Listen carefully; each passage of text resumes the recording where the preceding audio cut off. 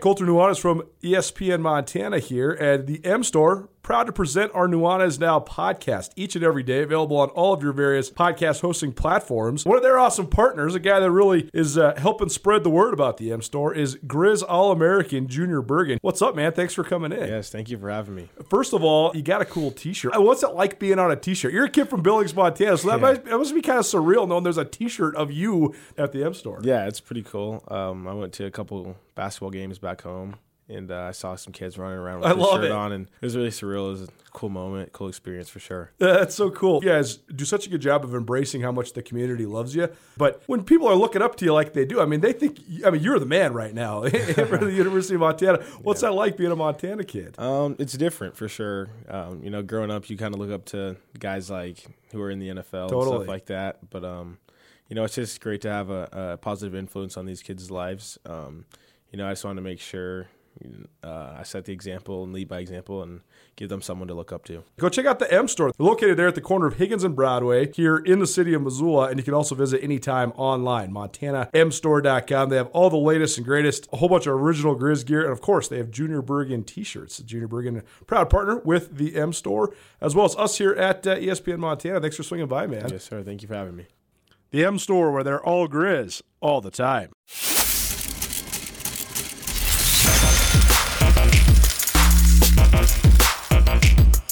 Welcome, boys and girls, to the second to last episode of FCS Speculators, a betting podcast. Ryan Tutel along with you as always. Colter Nuanez will be along here shortly. And this is going to be a little bit of a different episode, a fun episode, but there's only 2 games left, people, that we got to pick here. The North Dakota State, Montana State games and the James Madison Weber State game, 2 national semifinals. And so I'll set this up for you how we're going to do this. First of all, Colter and I, we're just going to have a couple of conversations with 2 guys who cover each of the teams. Colter and I pretty embedded in the Big Sky Conference, so we'll help you out with Montana State and Weber State in the course of the conversation. But we will talk with Jeff Culhane, who is the play-by-play and voice of the North Dakota State Bison on the radio. So we'll talk to him about the Montana State, North Dakota State game. And then Greg Medea back on the podcast. He is the beat writer covering James Madison University there in North Central Virginia, Harrisonburg specifically. And we will talk to him about, obviously, the James Madison Weber State game. So that's how we will do it, 2 kind of just long-form open conversations with 3 guys who hopefully between the 3 of us will have good information, good knowledge for you to get you ready for these national semifinals. Always a great time of year. Before we get to those interviews, though, let's take a look at what happened this last week in the quarterfinals of the national playoff. First of all, James Madison, they did not cover their 19.5-point spread that they were favored over Northern Iowa, but they did win in resounding fashion nonetheless, 17-0, which if you hold your opponent to 0, that means you win by a lot, no matter what the score is. So 17-0. Northern Iowa actually does cover the game, but James Madison moving on.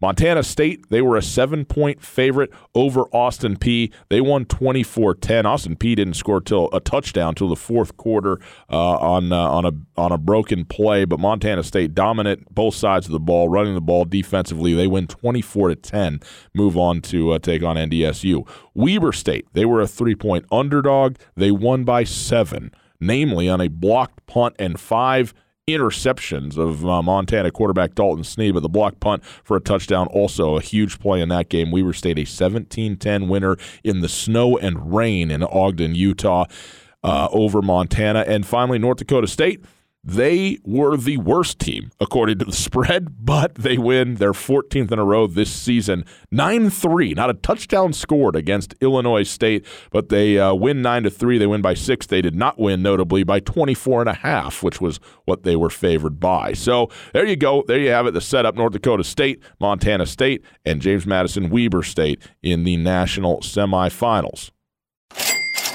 Well, happy to welcome into the penultimate episode of FCS Speculators, a betting podcast, Greg Medea. Greg, thanks so much for being with us again. Tell the people who you are, who you write for, who you cover.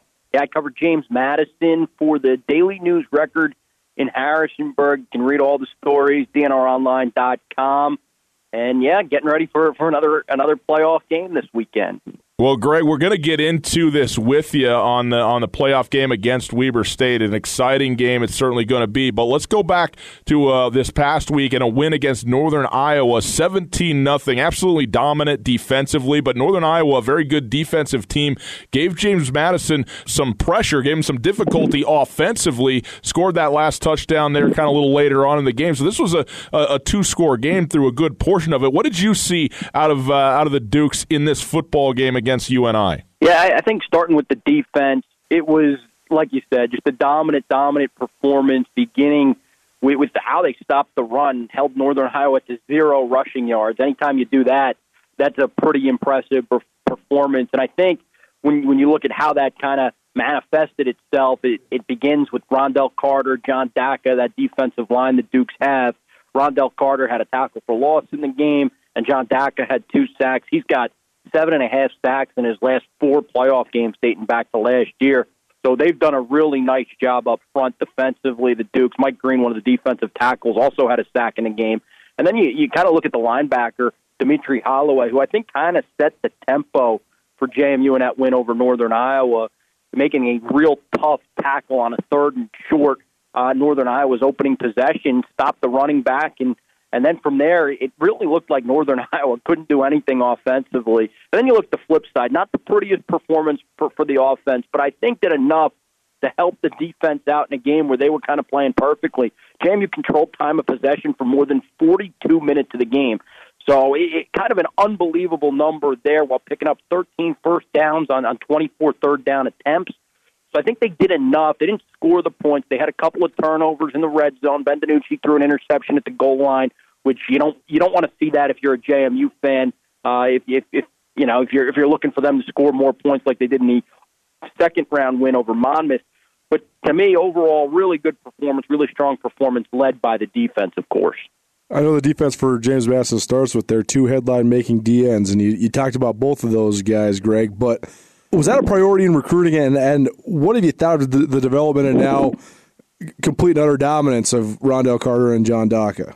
Yeah, so Carter, his recruitment goes back to when he was a transfer from Rutgers. He was looking for a different place to play, and his older brother was a standout special teamer for JMU on the 16 and 17 teams that went to the national championship.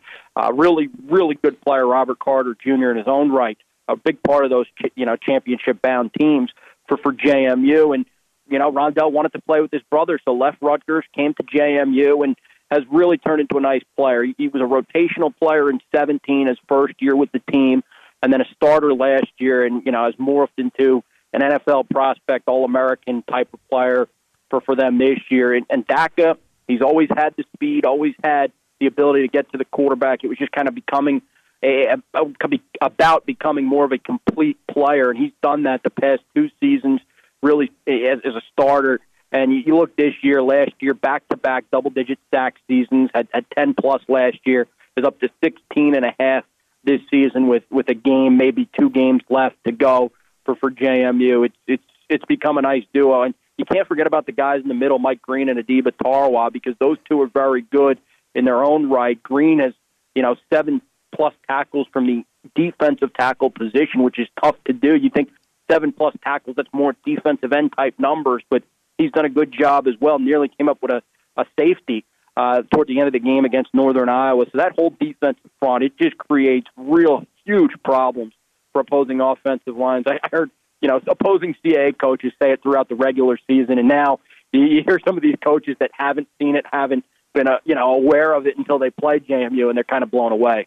I know Rondell Carter deserves to be on the Buck Buchanan ballot, but then you look at the numbers, and John Daka actually has way more sacks. So what do you think of just the dichotomy of one guy being one of the 3 finalists for National FCS Defensive Player of the Year when actually he's not even the leading sack guy on his team? Yeah, I know. It is kind of interesting. I have votes for a couple different All-American teams and the Buchanan Award also. I put Daka and Carter both on the first team All-American things that I had a vote for. As far as Buchanan, I had Carter, at the top of my ballot because of what he did the regular season. If you looked at the regular season, the numbers were closer, and I think Rondell Carter had more tackles for loss at the end of the regular season. So maybe that's why you're seeing it kind of trickle out this way. And what Dak has done in the postseason is pretty incredible. with 4 in his last, 4 and 2 playoff games. So maybe that's why it's a little head scratching to people. But they're both very good players, and they understand what each other does for them. Because there'll be weeks where Rondell Carter will get double teamed by an opposing offensive line. They'll, use a tackle, and then obviously a chipping tight end or a running back on Carter. And then there'll be other weeks where Daka gets that attention. So I think they understand how they benefit from one another. Both terrific players. Greg Madia in here on the FCS Speculators podcast with us. He covers JMU football for the Daily News Record there, and let's talk about this matchup against Weber this week here, Greg, because this is a team that these two faced up 2 years ago, and it looked for all the world for about 58 minutes of that game like Weber State was going to pull the upset, and then James Madison found a way at the end and got it done. But there's still, obviously both coaches, or Weber State's coach Jay Hill, but also a lot of players that were at least partially involved in that game that'll be playing in this one. Is there anything coming out of that matchup 2 years ago that you think has anything to do with what happens on Saturday? I think JMU from that game has as much respect for Weber State as any team they've played since. I'll just put it that way, is that the Dukes have immense respect for what Jay Hill's done. They understand the physicality that's going to be needed to win this game. They understand how fundamentally sound they'll have to be on special teams to win this game. Jay Hill does great things, special teams, going back to his days as a special teams guy for Urban Meyer. So I think JMU completely understands the task at hand, and you mentioned it. It was kind of a classic game, at least in JMU history for sure, because if you think back to that 2017 run of the championship, to the national championship game for JMU, it's one of the more memorable moments with Ethan Ratke kicking a game-winning field goal as time expired. As they erased an 11-point deficit with 2+ minutes to go. It's one game that truly stands out. I think from it, you just draw, if you're JMU player, and this is what I've heard this week after they beat Northern Iowa, is that if it's Weber, that they know what they're in store for. There's no looking ahead to a possible another championship game appearance. It's all focused on Weber State.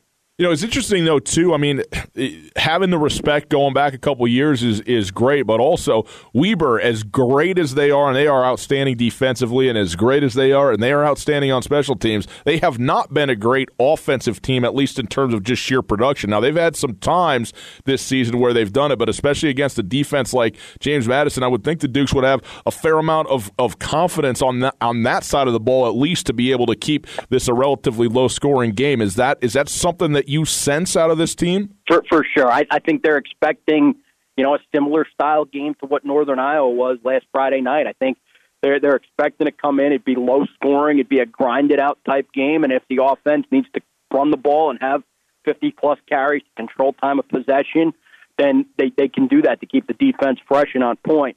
So I think JMU is certainly expecting that. And I think most people should certainly expect that when you look at what Weber State's got on defense, with Jonah Williams, the Co-Big Sky Defensive Player of the Year, and just how many experienced guys they have on that side of the ball. So to me, I think JMU really understands, and I said it already, but I think they really understand the task at hand. On the other side, how does JMU's offensive line match up against Weber State? Because you mentioned Jonah Williams, but also Adam Rodriguez was a menace last week, 4 sacks, and now that he's fully healthy, he's one of the best pass rushers in the country. So what do you think of just the matchup between James Madison's offensive line and Weber State's defensive front?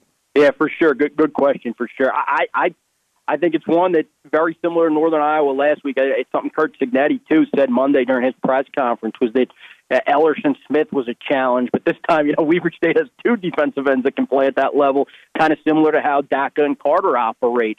And JMU's offensive line, they've been pretty good all season long. They have an All-American in Liam Fornadel at right tackle, and they do have some experienced veterans on that offensive line that were part of championship runs in 16 and 17. Mac Patrick, the center, Jahi Jackson, the guard. So to me, I think they'll be okay. They may give up a sack here or there. I think the most important part of it is for them is communication. They spoke about it last week and how important it was for them to be able to adapt to whatever Northern Iowa showed, whether it was a 3-down front, 4-down front. They'll have to do the same this week, just to kind of point out where these 2 defensive ends for Weber State are, how they're going to block them, where the protection is going to slide from play to play, and to keep Ben DiNucci clean. I think he got hit a little bit in that game last week against Northern Iowa. He told me afterward he felt fine, but he was a little frazzled by one of the shots he took early in the game. So I think they got to keep DiNucci clean if they want him to play the way he has throughout the majority of the season. Greg, when it comes to FCS football, if you want to make your mark, you got to go to Fargo or you got to go to Harrisonburg. Those are the two places where it's got to be done, and Weber State has been sort of on the cusp and wants to be that national brand, and Jay Hill's pushing to do it, but you got to get it done in the playoffs against either James Madison or NDSU. This week, James Madison is a 15.5-point favorite over Weber State, and obviously the national brand that is JMU is just a cut above basically everybody else at the FCS level. But when you look at this, it's a 2-versus-3 matchup in the country right here. This is everything that you want in a national semifinal. What do you see in terms of how this game plays out, and especially against what's a pretty big number if it's going to be two really good defenses going at it? Yeah, I think JMU's covered in all but twice this year. I'd have to look exactly, but I know they've covered most of the games this year.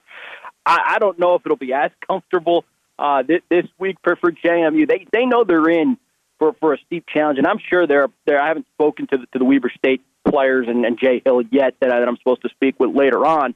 But to me, I would think there's players there that are upset about a couple of years ago as well and want to be that team that gets to the championship. It's their first semifinal. They can get a championship appearance for the first time. I'm sure, like you said, they want to kind of set a new standard there at Weber State that it's been building toward because Jay Hill's done such a great job there. So I don't know if it'll be as comfortable. I think it'll come down to whether or not JMU's defense will completely shut down Weber State, if Weber State's offense can do enough to hang around with JMU, because if JMU's defense played like they did this past Friday, I don't know if there's anybody that can beat them that's left. Do we know, Coulter, whether Rashid Shaheed, is he going to be back for this game? He hasn't been back since. He started nursing an injury early, and he has not been back. He got hurt again in the Montana game, and he has not been back, so I doubt it. The first Montana game, not last week. He didn't play in the playoffs, so he's obviously a major part, one of the top kick returners and punt returners in the country if he's there. But are there any injuries that we should know about for James Madison that people need to be aware of if they're thinking about this game from a perspective standpoint, shall we say? Yeah, like I said, DiNucci took a shot the other day that was tough, and then he said he was a little rattled, but he'd be fine for this week. I'm about to go over to practice and see how they're doing, but I think they'll be fine. JMU's, for all things considered, and JMU fans would hate me saying this out loud, they've been pretty healthy this year.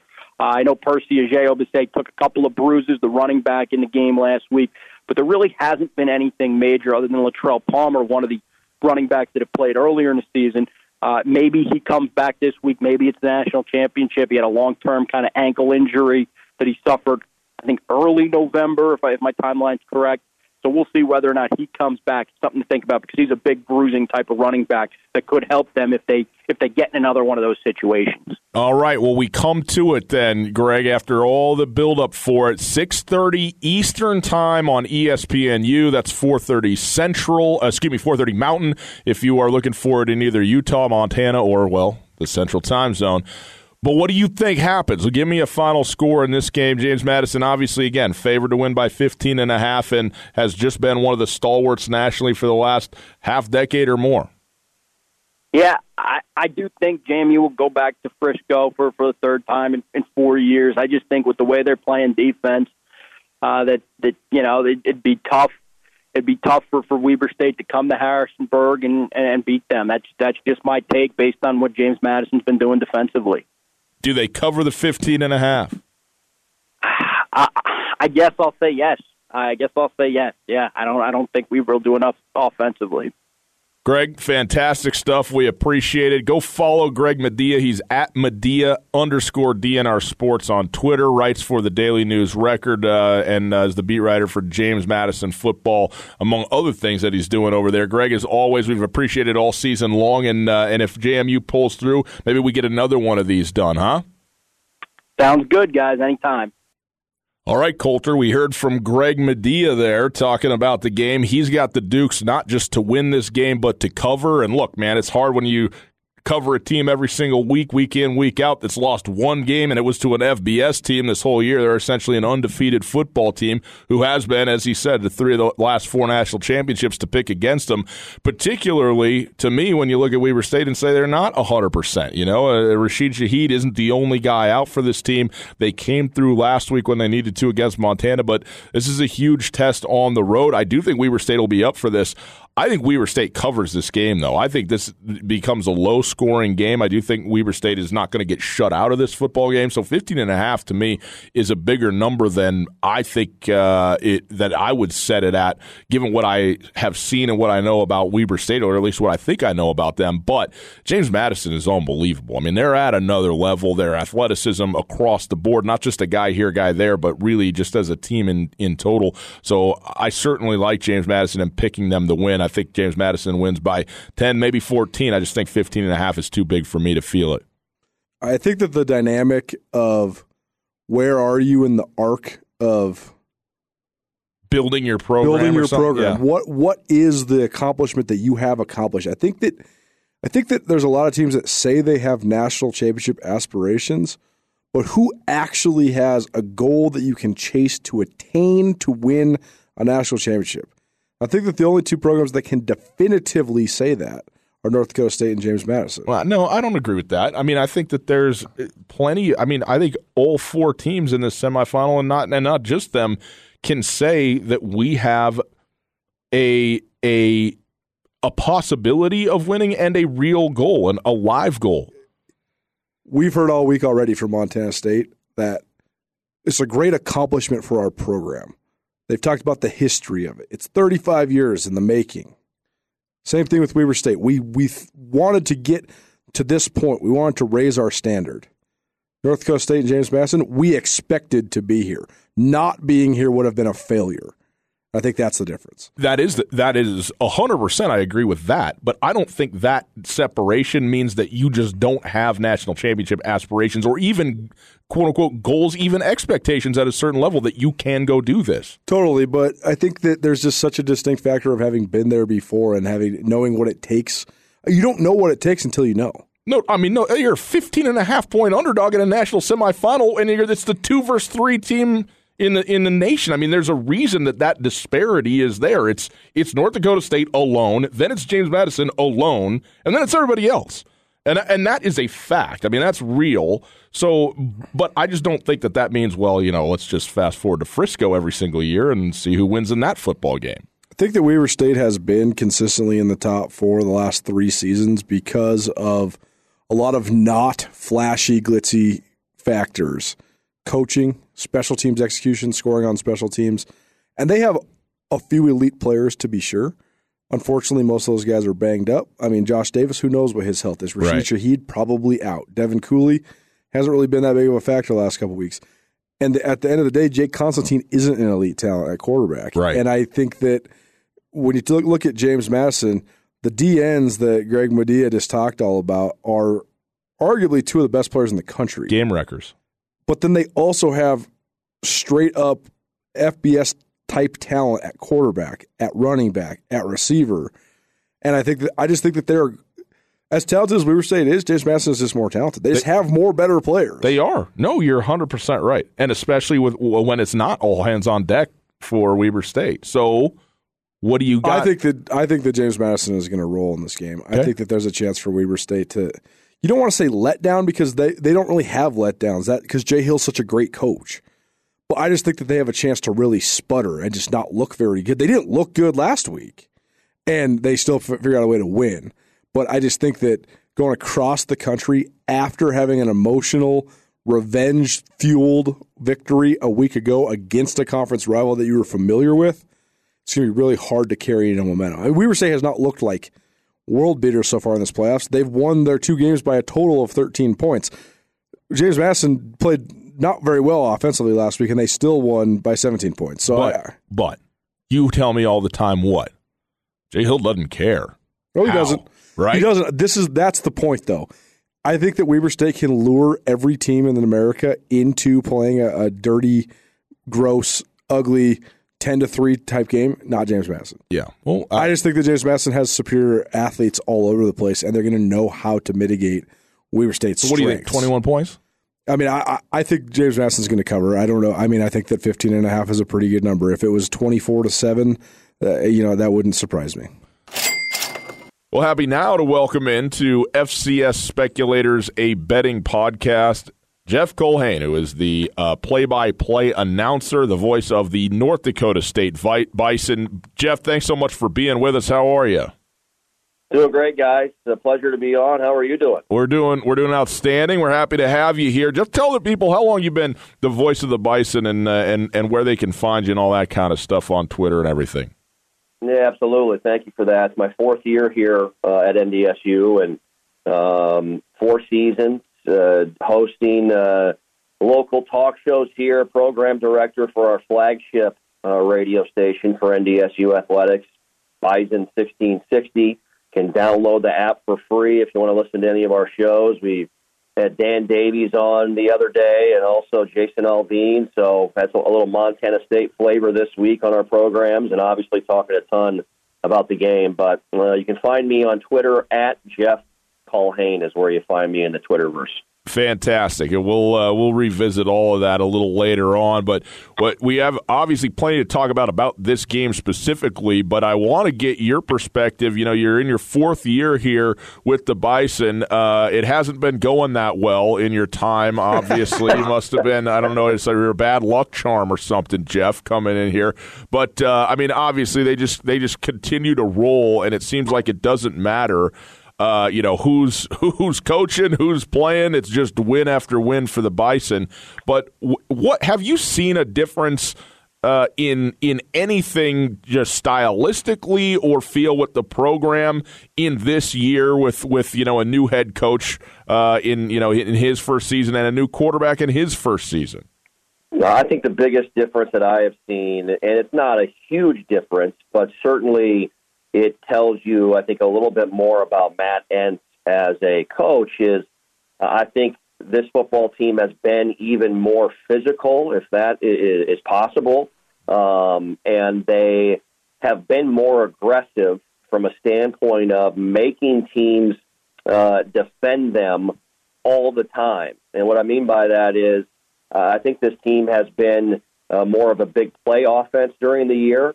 You've seen on special teams that Matt Entz wants to put things on film that are going to create an extra maybe 10, 15 minutes of practice time dedicated to things that you don't want to worry about, that you have to think about because it's been done on the field. And you'll see NDSU go to a swinging gate look after touchdowns to maybe go for 2, maybe not. Those are little subtle things that the Bison had not done in years past. One of the first things he told me was, Jeff, we want to make teams defend us all the time. We don't want to let people off of the hook.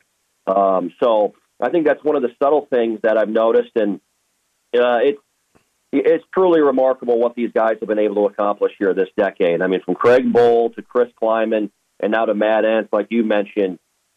Sometimes when you use the term plug and play, I think it's a little bit of a slight to a certain degree, but that's been the reality because of the term is culture. It sometimes is a word that's maybe overused, but how this program goes about its business, the way the players police themselves and coach themselves on and off the field is truly something I've never seen before, and I think it has a huge effect on why this team is as successful as it is. Jeff Choate, in his press conference for Montana State the other day, said exactly that. He said NDSU's a machine, and it seems like it doesn't matter if it's Craig Bohl or Chris Kleiman or Matt Entz. It doesn't matter if it's Brock Jensen, Carson Wentz, Easton Stick, or Trey Lance. The thing just keeps on rolling, but the one position he really did give a ton of credit to, which, as we know, anybody that follows North Dakota State, is the offensive front. But these guys, I remember watching them warm up in in Frisco last year. I went to the national championship game. It basically is Fargo. When you go to Frisco these days, it's Fargo South. But just the sheer number of guys that you can tell instantly by looking at them that they're dudes. I mean, they have guys that are warming up with the third-team offensive line that look like some of Montana State's guys, and Montana State has the best offensive line in the Big Sky Conference. How have they been able to recruit this level of offensive linemen, and how important is that to their success?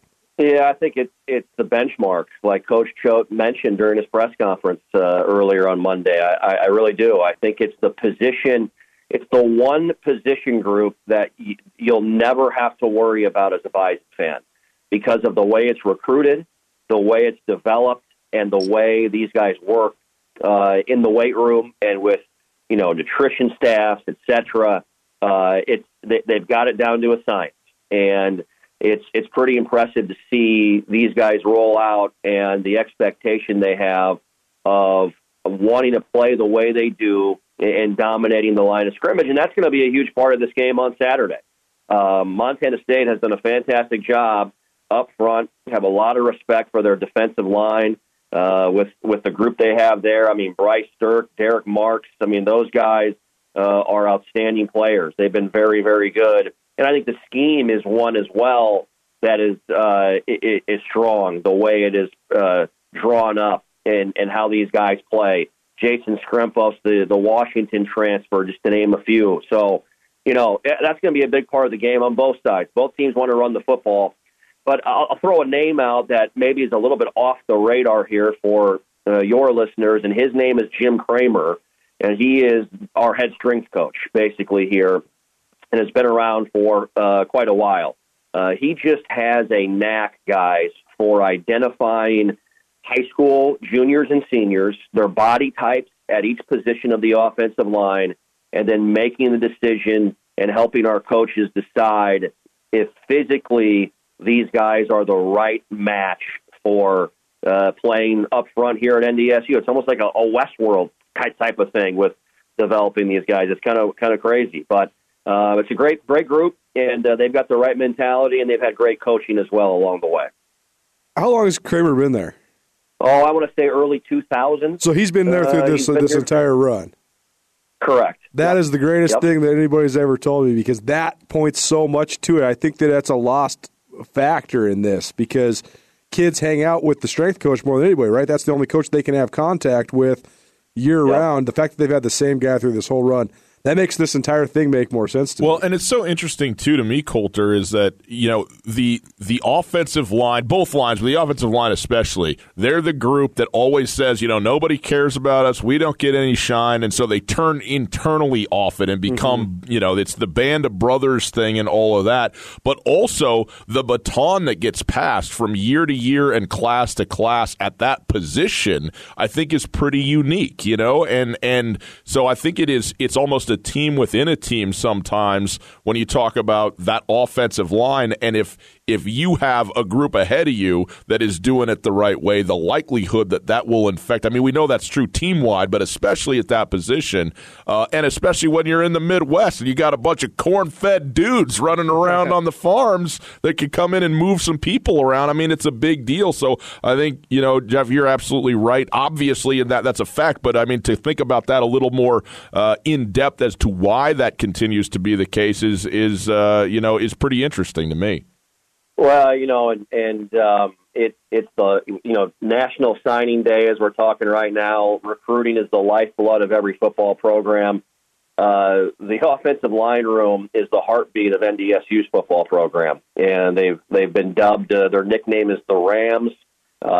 They've got an identity about them, and you mentioned where they come from, and there are a lot of small-town kids from North Dakota and Minnesota, I think much like the Montana schools as well, that grow up watching the Bison and wanting to play for North Dakota State. And you look at the starting five for NDSU, Dylan Raduns is an All-American from small-town Becker, Minnesota.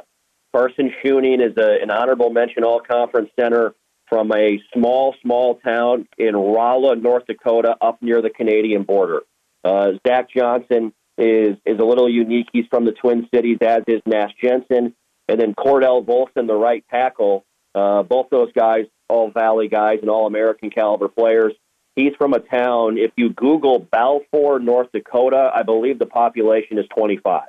So it's just sort of the way it's set up. And, not necessarily guys that are star high school recruits. You know, Joe Haig, who's playing for the Indianapolis Colts, was a walk-on from Brainerd, Minnesota. You know, and so it's really interesting how these guys are identified, how they work, and certainly the pride they take in carrying on the tradition of playing offensive line here at North Dakota State. Jeff, I want to take you back now to last week for NDSU. They played an Illinois State team that was pretty ready to go, especially defensively. And this is a team that during the regular season, I think North Dakota State won like 38-7 or something like that early in the season. Obviously, 2 months after the fact, they're two very different teams, but not scoring a touchdown in that game, grinding out a 9-3 victory. Was there anything that you saw in there where you're like, okay, you know, this was a little bit, you know, it's an odd game anyways, but where you saw, you know, Illinois State maybe find something, especially defensively in that game? Yeah, a couple of things. I thought Illinois State had a great plan on defense, and their head coach, Brock Spack, was the defensive coordinator at Purdue under Joe Tiller when Drew Brees was the quarterback there, and they were playing for Rose Bowls in the early 2000s. And he's got pedigree. He's a tremendous coach. And you mentioned it earlier. NDSU went into Illinois State October 5th and beat Illinois State 37-3 at their place in front of a sold-out crowd. I mean, it was a dismantling and a dominant effort, and it left a very sour taste in the mouth of the Redbirds, and rightly so. They were ready to play. Now, I knew we were going to have a game that was going to be much different than the first one. I did not realize it was going to be a 9-3 game with no touchdown scored. Right. But you give them a ton of credit. I think a couple of things, guys. I think Illinois State's plan was outstanding. I thought they had a great scheme. They brought players from different areas on the field, and they also identified some things, I thought, where they realized that NDSU was going to run the football out of certain formations, and they would bring a backside corner or a backside linebacker crashing down to try and chase the play down from the backside, and it worked. It really did. And so I thought that was a good plan. But on the flip side of it, I think North Dakota State, at some point during the game, probably in the third quarter, made the cognizant decision that we don't need to do anything, electric on offense today to win. We don't need to throw the ball a bunch of times. We don't need to turn it over or create problems. The clock is on our side, knowing that Illinois State was one-dimensional. They couldn't throw the football. Yeah. James Robinson was their guy, and the Bison did a really good job on him as well. He had a 30-yard run in the first quarter. I believe he ran for 58 yards in the first quarter and a half, and was held to 94 for the total on the day. So did a really good job on him. And as you know, people talk about how the game was tight, and obviously it was. I thought NDSU played the game knowing how the flow of the game was being played and realizing all you got to do is find a way to win. And I think that's how the Bison went about it with play calling on the offensive side of the football. They did go conservative. They probably could have been a little bit more aggressive at times, but they made the decision. That's how they wanted to go about it. And here they are today getting ready to play for a chance to go back to Frisco, Texas. Well, here's a tidbit for your broadcast, Jeff. Joe Tiller actually played at Montana State and was a coach at Montana State in the early 1960s before his career launched, and had great stints at both Wyoming and Purdue. So Joe Tiller was always really good to me. I loved interviewing him. He's a great guy, and so rest in peace to Joe Tiller. But Montana State and North Dakota State actually have a lot of history dating back to the early 1900s, honestly, and even this decade, they've crossed paths in the playoffs. This will be the third time in the 2010s that they've crossed paths in the playoffs, including last year. 2010, Montana State had a really good team, and North Dakota State came in, and that was sort of the first sign of things to come for NDSU. They made it to the quarterfinals that year before losing to Eastern Washington. But then there was the infamous buyout, where Montana State was the number 2 team in the country coming into the 2013 season.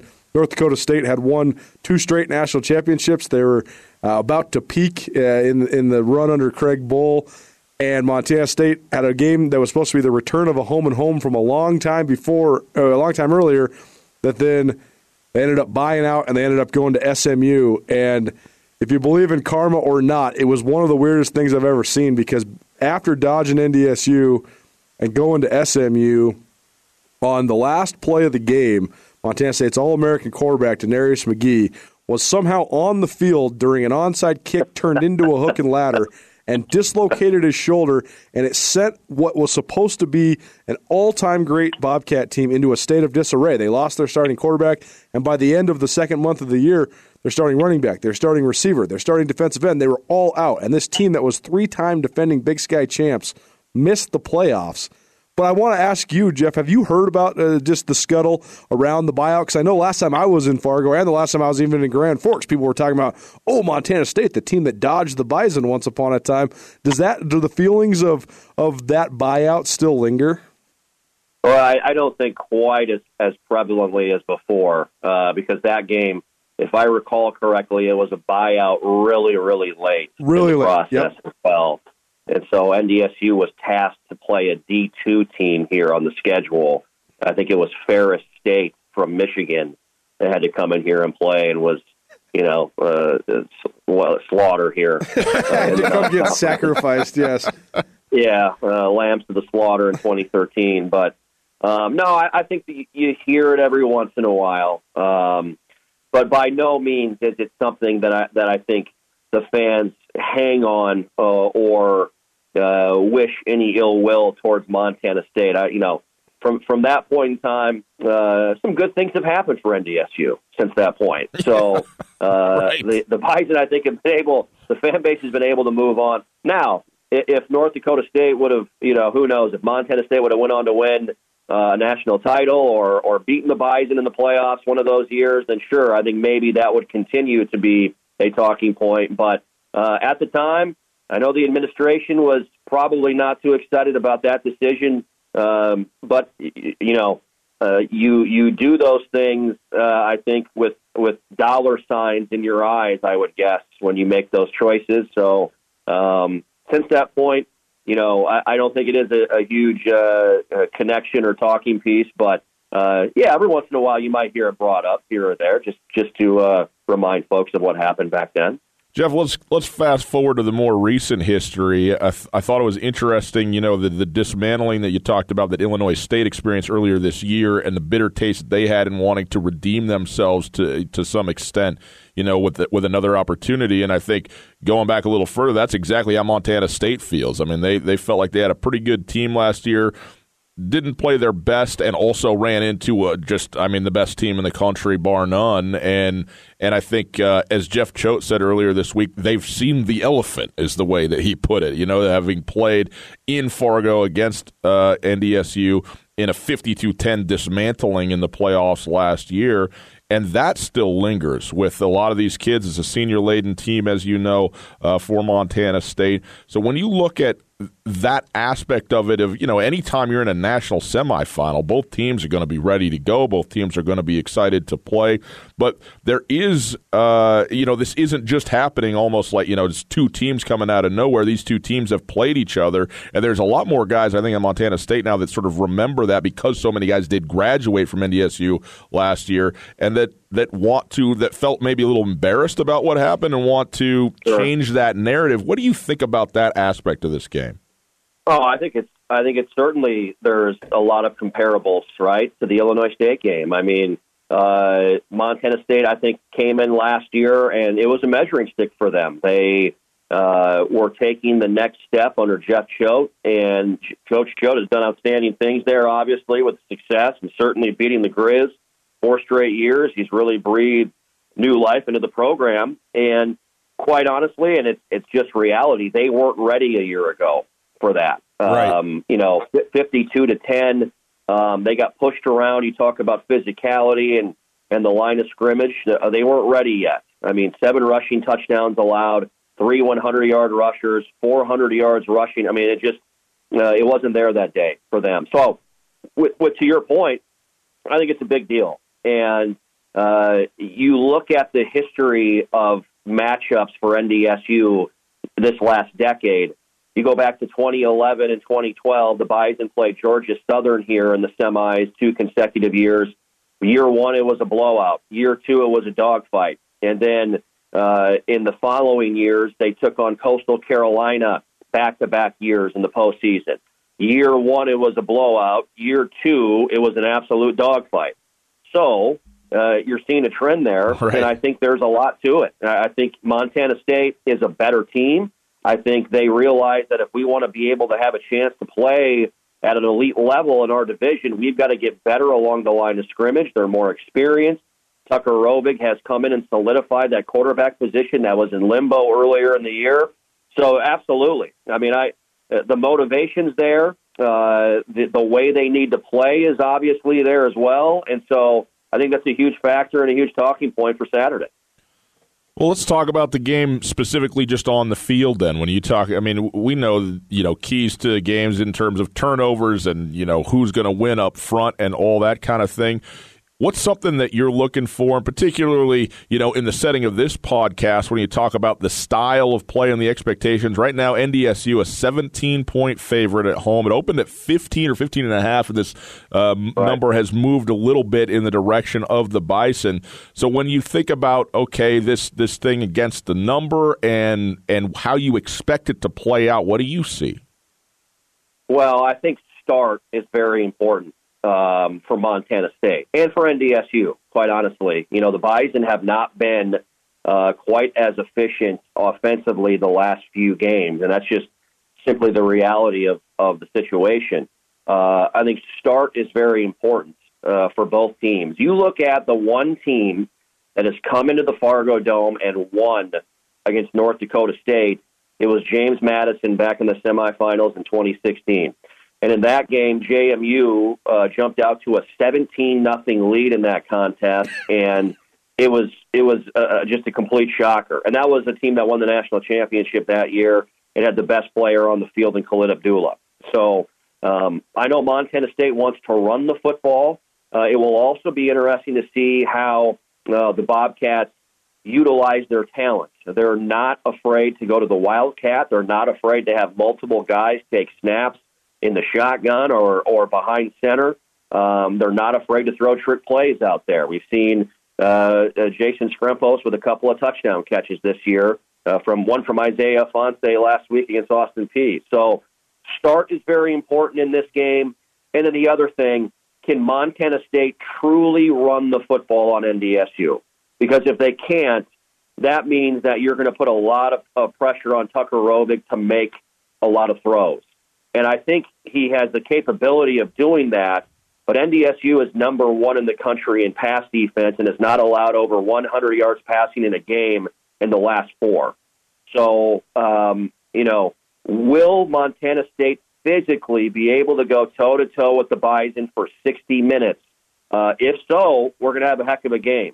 If they struggle to run the ball, I think it's really going to make life very difficult on them if they need to go to the air more than they want to. All right, the moment of truth for you here, Jeff. When you talk about this game, not who's going to win it, I think everybody understands who's favored here and all that, but what do you think about the 17 points? Who do you like with that number on Saturday at 1? Oh, man, you want to go – we're going the point spreader out here, huh? I suppose that's the name of the game with the podcast. So, yeah. It's a good number. They're always good numbers, right? Last week I thought the number was a little bit too big, honestly. People were asking me that question last week, and I thought we would have a much better game than what the experts were saying. I'll say this. I think the number is pretty close to where I think the game is going to be played. So you're saying stay away is what you're saying. Go find some other game. I would say enjoy yourself on Saturday, do some Christmas shopping, and save that money. But no, here's my thought on it. Look, there's a lot of people that are making a lot of noise, and look, the trends are there the last few weeks about NDSU's perceived lack to stop the run or inability to run the football. This is still a Bison offense that's averaging nearly 40 points per game. And on the flip side, a Bison defense, regardless of how many yards they've given up, those teams the last 3 games have scored 7, 13, and 3 points overall. Right. So you might be able to move the ball a little bit and put some numbers up, but teams are not scoring the football on this defense. So with a sold-out Fargo Dome and a trip to Frisco on the line with the talent this football team has at NDSU, I think you're looking at a game that is going to be right around that number, in my opinion. Jeff Culhane, he is the voice of the Bison at Jeff Culhane on Twitter, and also available on 1660. Where do people listen to you at Radio FM Media as well? Yeah, you can download the Bison 1660 app, free to download. I'd go there. Noon Saturday in the Mountain Time Zone, 1 o'clock local in Fargo. It's on ESPN2. You can listen to Jeff as well. Jeff, this was great, man. We really appreciate you joining us here on the pod. Guys, a lot of fun. Anytime, give me a call. Appreciate it. You got it. Have fun Saturday. Hi, this is David Graff, the producer of FCS Speculators.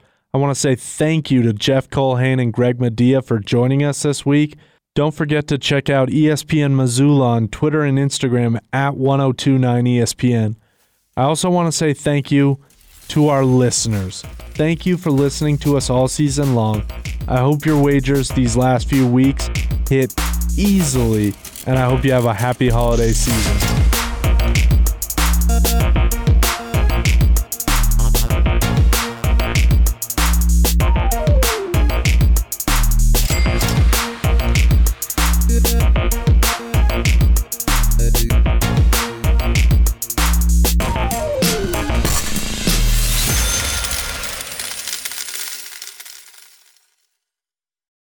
It's finally starting to feel like winter around here, and if you need some nice winter gear, how about the fine folks at Sitka? They make awesome winter clothes, and they sell custom Bobcat Sitka gear at the MSU Bookstore. You can shop online anytime at msubookstore.org, or of course you can check out the MSU Bookstore live and in person there on the Montana State campus. They also have some graduation regalia back in order there at the MSU Bookstore. They have an awesome American Indian Council selection as well. Visit on campus anytime you need blue and gold, or visit online anytime, anywhere, msubookstore.org. MSU Bookstore, your best place for blue and gold on game day or any other day, located there on the Montana State campus.